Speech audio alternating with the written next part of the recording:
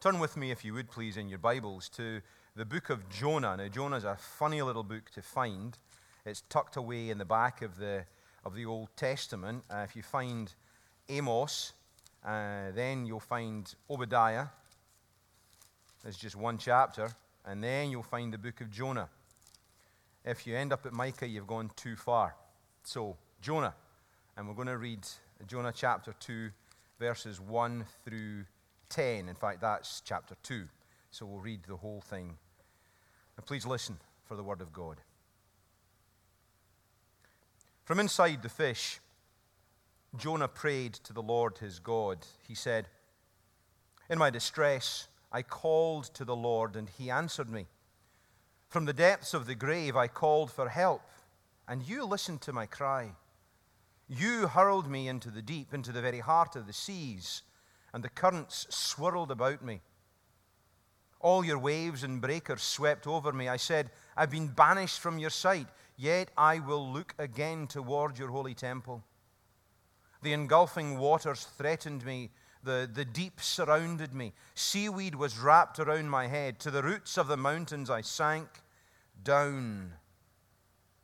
The earth beneath barred me in forever. But you brought my life up from the pit, O Lord my God. When my life was ebbing away, I remembered you, Lord, and my prayer rose to you in your holy temple. Those who cling to worthless idols forfeit the grace that could be theirs.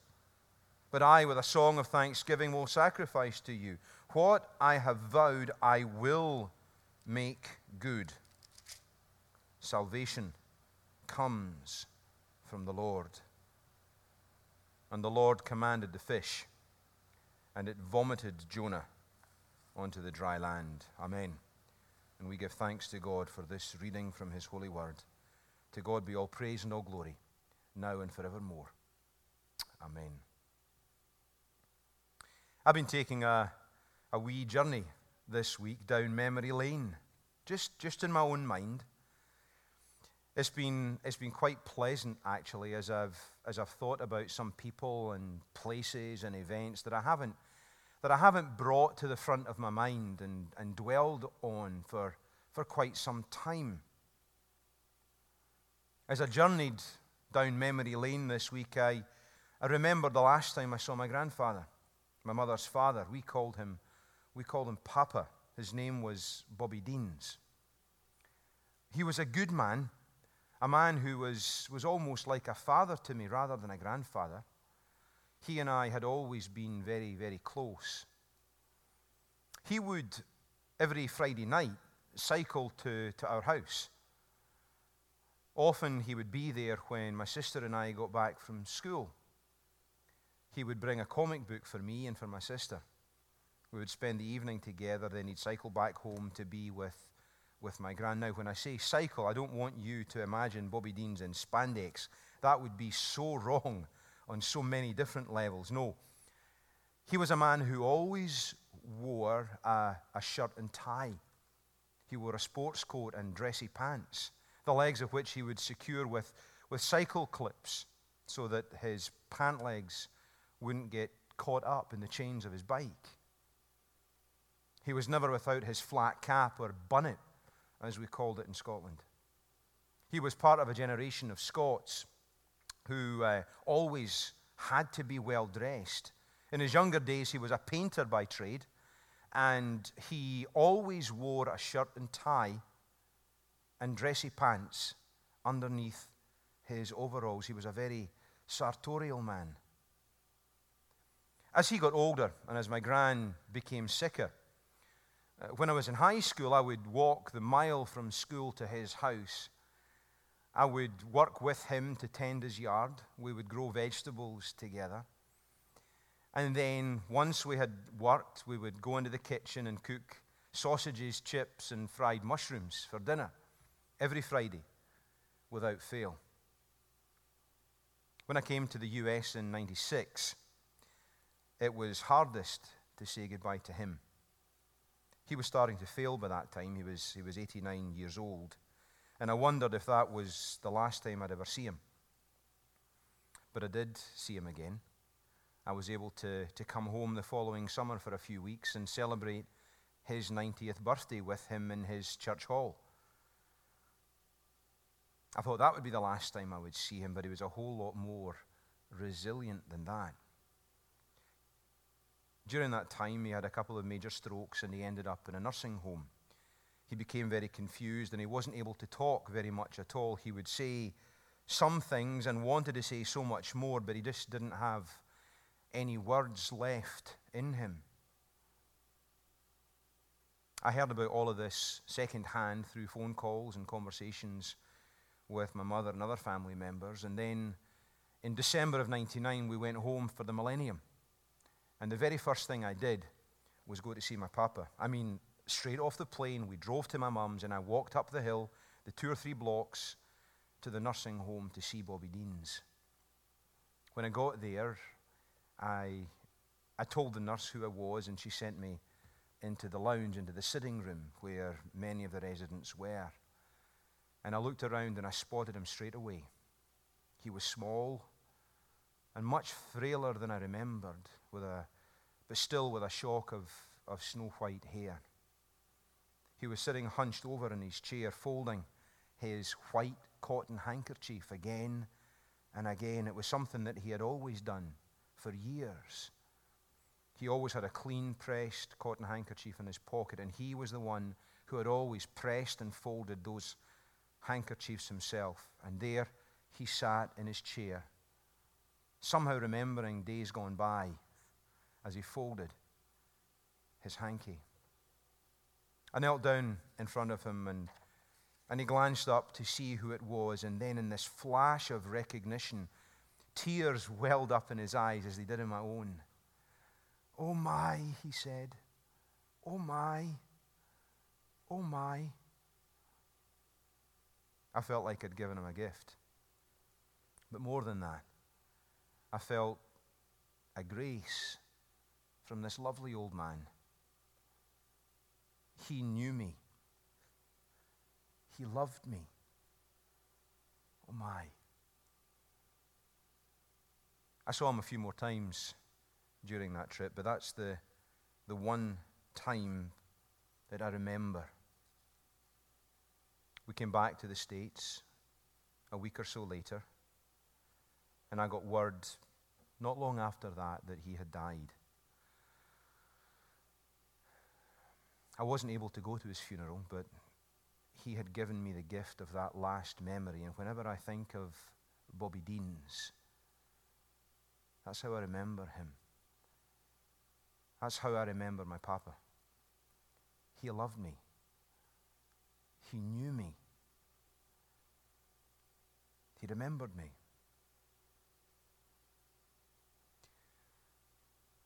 As I continued further down memory lane, I remembered one of the old ladies who was in a nursing home in Fayetteville, North Carolina. She'd been in that particular home for many years, and I hadn't known her before that. But in her younger years, she'd been a very vibrant, active woman. She'd played a significant role in the life of the church. She'd been a nurse. But at the time that I knew her, her body had suffered the effects of age, and her mind had been ravaged by Alzheimer's. She spent her days sitting in the hallway of the nursing home, almost always in the same spot, mostly asleep, but occasionally lashing out at those who passed by. And if you were lucky enough, you'd end up getting an earful of profanity while she was at it. I went to see her about once a month. Sometimes she would let me take her hand. Other times she would simply tell me to go away, using somewhat more colorful and inappropriate phrases. I would most often just spend a few minutes with her, tell her who I was, tell her where I had come from, tell her there were people at the church who were thinking about her and that she was loved and fondly remembered. I would mention the names of some of the other older members of the church whom she had known, but there was never any recognition. One day I was there, she was particularly uncommunicative. She didn't look up at me at all. She didn't cuss me out. She simply let me take her hand, and she wouldn't or couldn't respond to anything that I said. I stopped talking for a good few minutes, gently holding her frail hand, and then as I looked at her, I began to sing. Jesus loves me, this I know, for the Bible tells me so. And then very, very, very quietly, almost imperceptibly, as I was singing, I heard her begin to hum along with me. She never looked at me, her affect never changed, but she started to sing. I sang another song to her that I thought she might know. Blessed assurance, Jesus is mine. And she hummed right along with me. It was something I'd never experienced before, and I haven't experienced since. It was a moment of real grace. In the presence of that frail, failing lady, I encountered the face and the voice of God. She was at the end of her life. There was nothing left of the strong young woman that she had once been. But after life and age and illness had stripped away everything that she once was, one deep, unshakable memory still remained. More than a memory, a present reality. The very presence of God was still a powerful and instinctive reality for her. When her life was at its lowest ebb, she remembered the Lord. As I continued down memory lane, it occurred to me that there were some memories that I wish I had, but for whatever reason, I just can't remember. My dad died when I was a very small boy, and I have flashes of memories, moments here and there, but really I don't remember him. I remember what I've been told about him for the most part, I think. I know him through stories I've heard about him. I know him through tapes that he had made over the years. I know him through photos and images and ideals that I've imagined. I wish I could have known him so I could remember him, really remember him with the life and with the vibrancy that comes from a relationship. But I was just too young for that to stay in my head. I suppose I can say it's in my heart. It's just not in my head. And then it occurred to me as well that there are some memories that I just don't have, that others assume I ought to have or have.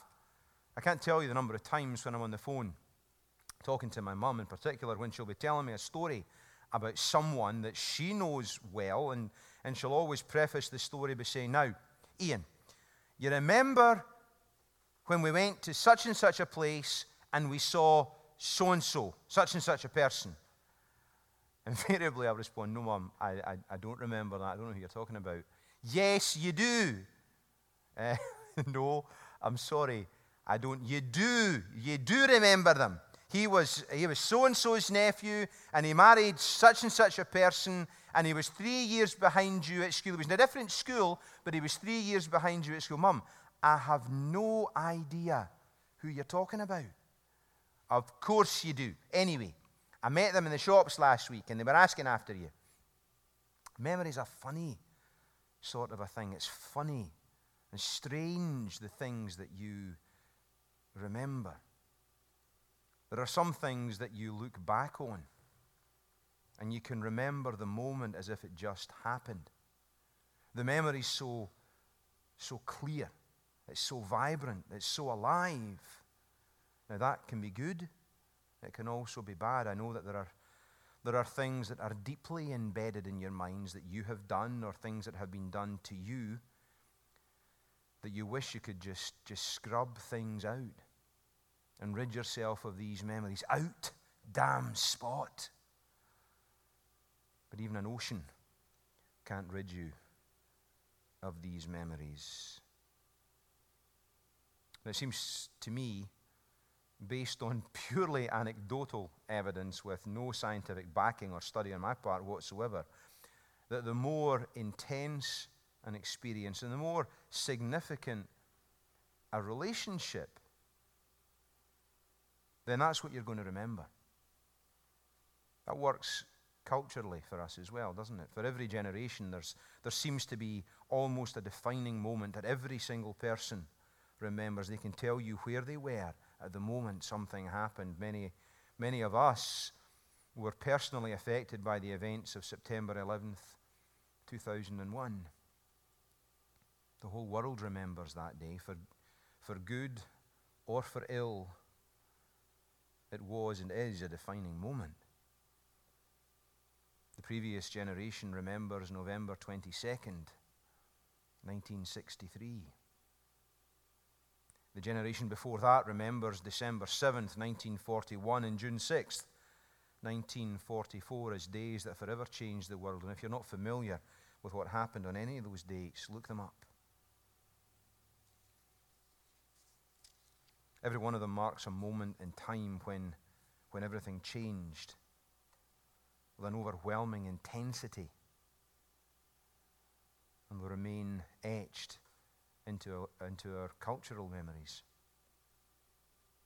But those who were there, who experienced the events of those particular moments as they happened, they remain a living and present reality that affects them not just culturally, but at the deepest personal and intimate level. The intensity of the moment, the significance of those relationships etches memories with deep, deep grooves into the mind, so that those moments and those relationships become transformative.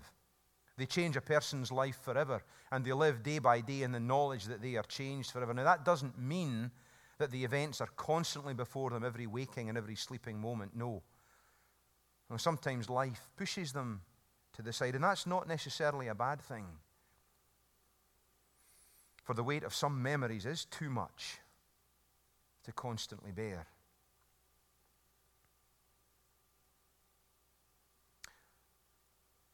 But there are moments when memories cease to be memories, but they become present realities all over again.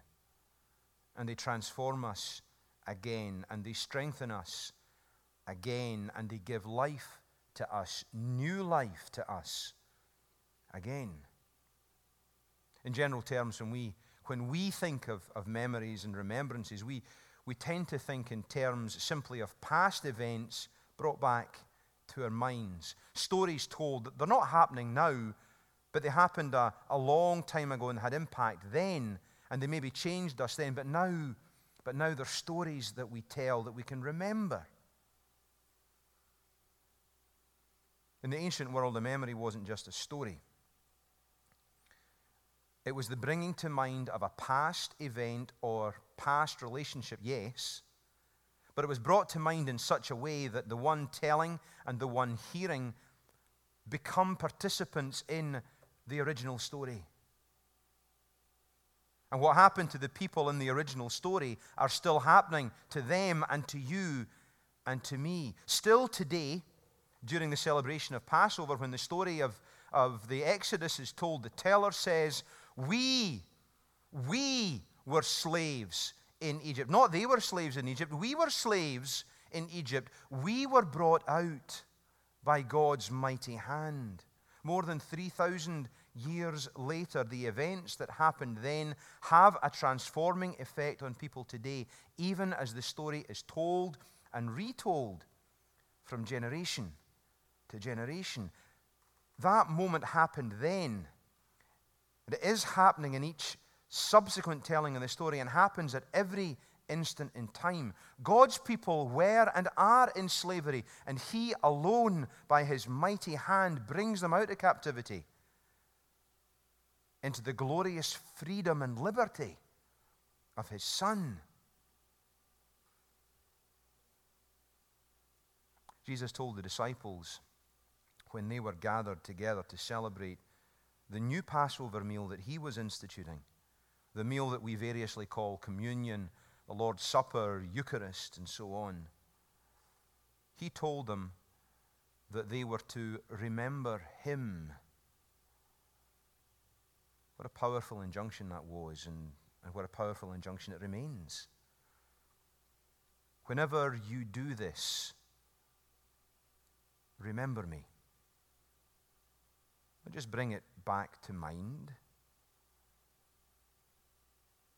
but know that who he was and what he did are not simply events for the past to be meditated upon, but that they remain a present reality in every moment for all those who remember, and even for those for whom that memory eludes them. For Christ didn't simply come to save his own people.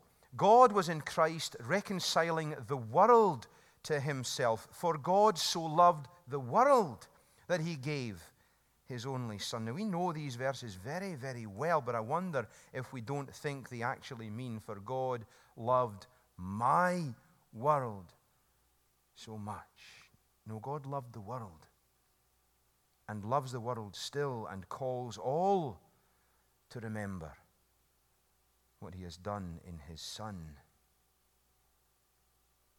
Now, one of the things about memory is that you can only remember what you know. Now, this is an interesting fact.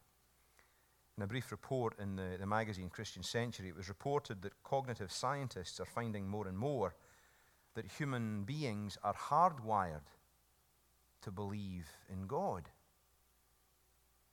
A scientist called Graham Lawton, who himself is an atheist, has been quoted as saying that atheism is psychologically impossible because of the way that humans think. The teacher in Ecclesiastes writes, "Eternity is set in the hearts of men and women." We're born to know God. We have a pre-existing relationship with him that we just can't fully grasp or even remember. And we need to be reminded. And we need to remind others. And we need to remind all. For they too are known by God and loved by God. Jonah knew the Lord and was known by the Lord, and he remembered the Lord at his lowest ebb. And as he remembered, and as he brought to mind who the Lord was and all that the Lord had done for and through his people, that memory ceased to simply be a memory, but it became a living and a present reality. And he knew life. New life. May you too remember, not just at your lowest ebb, but in every moment, that God knows you. He loves you. He remembers you. Remember him. In the name of the Father, and of the Son, and of the Holy Spirit. Amen.